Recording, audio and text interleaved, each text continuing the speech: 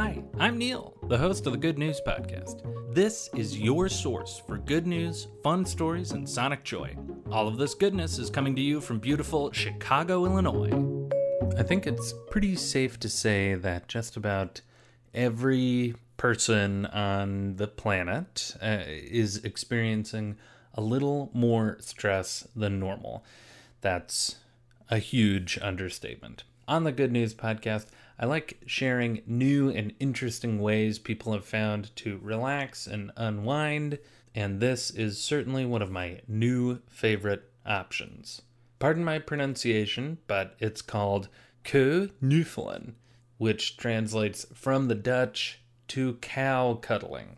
The idea is that someone who is stressed or anxious can head out to a farm, walk around, tour the grounds, and eventually connect with a cow, say hello, pat, brush the cow, and then give it a big old hug, lean against it, and just breathe and relax with the cow.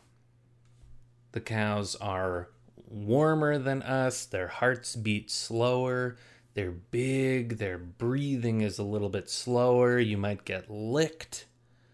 And by all accounts, it is extremely soothing and relaxing.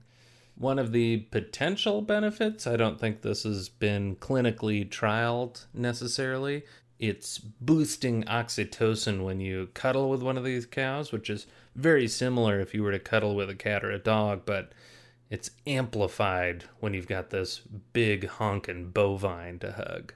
This isn't a new pastime in the Netherlands. It's been going on for at least a decade, probably much longer. And it's starting to show up in other farms around the world as well, even a few in the US.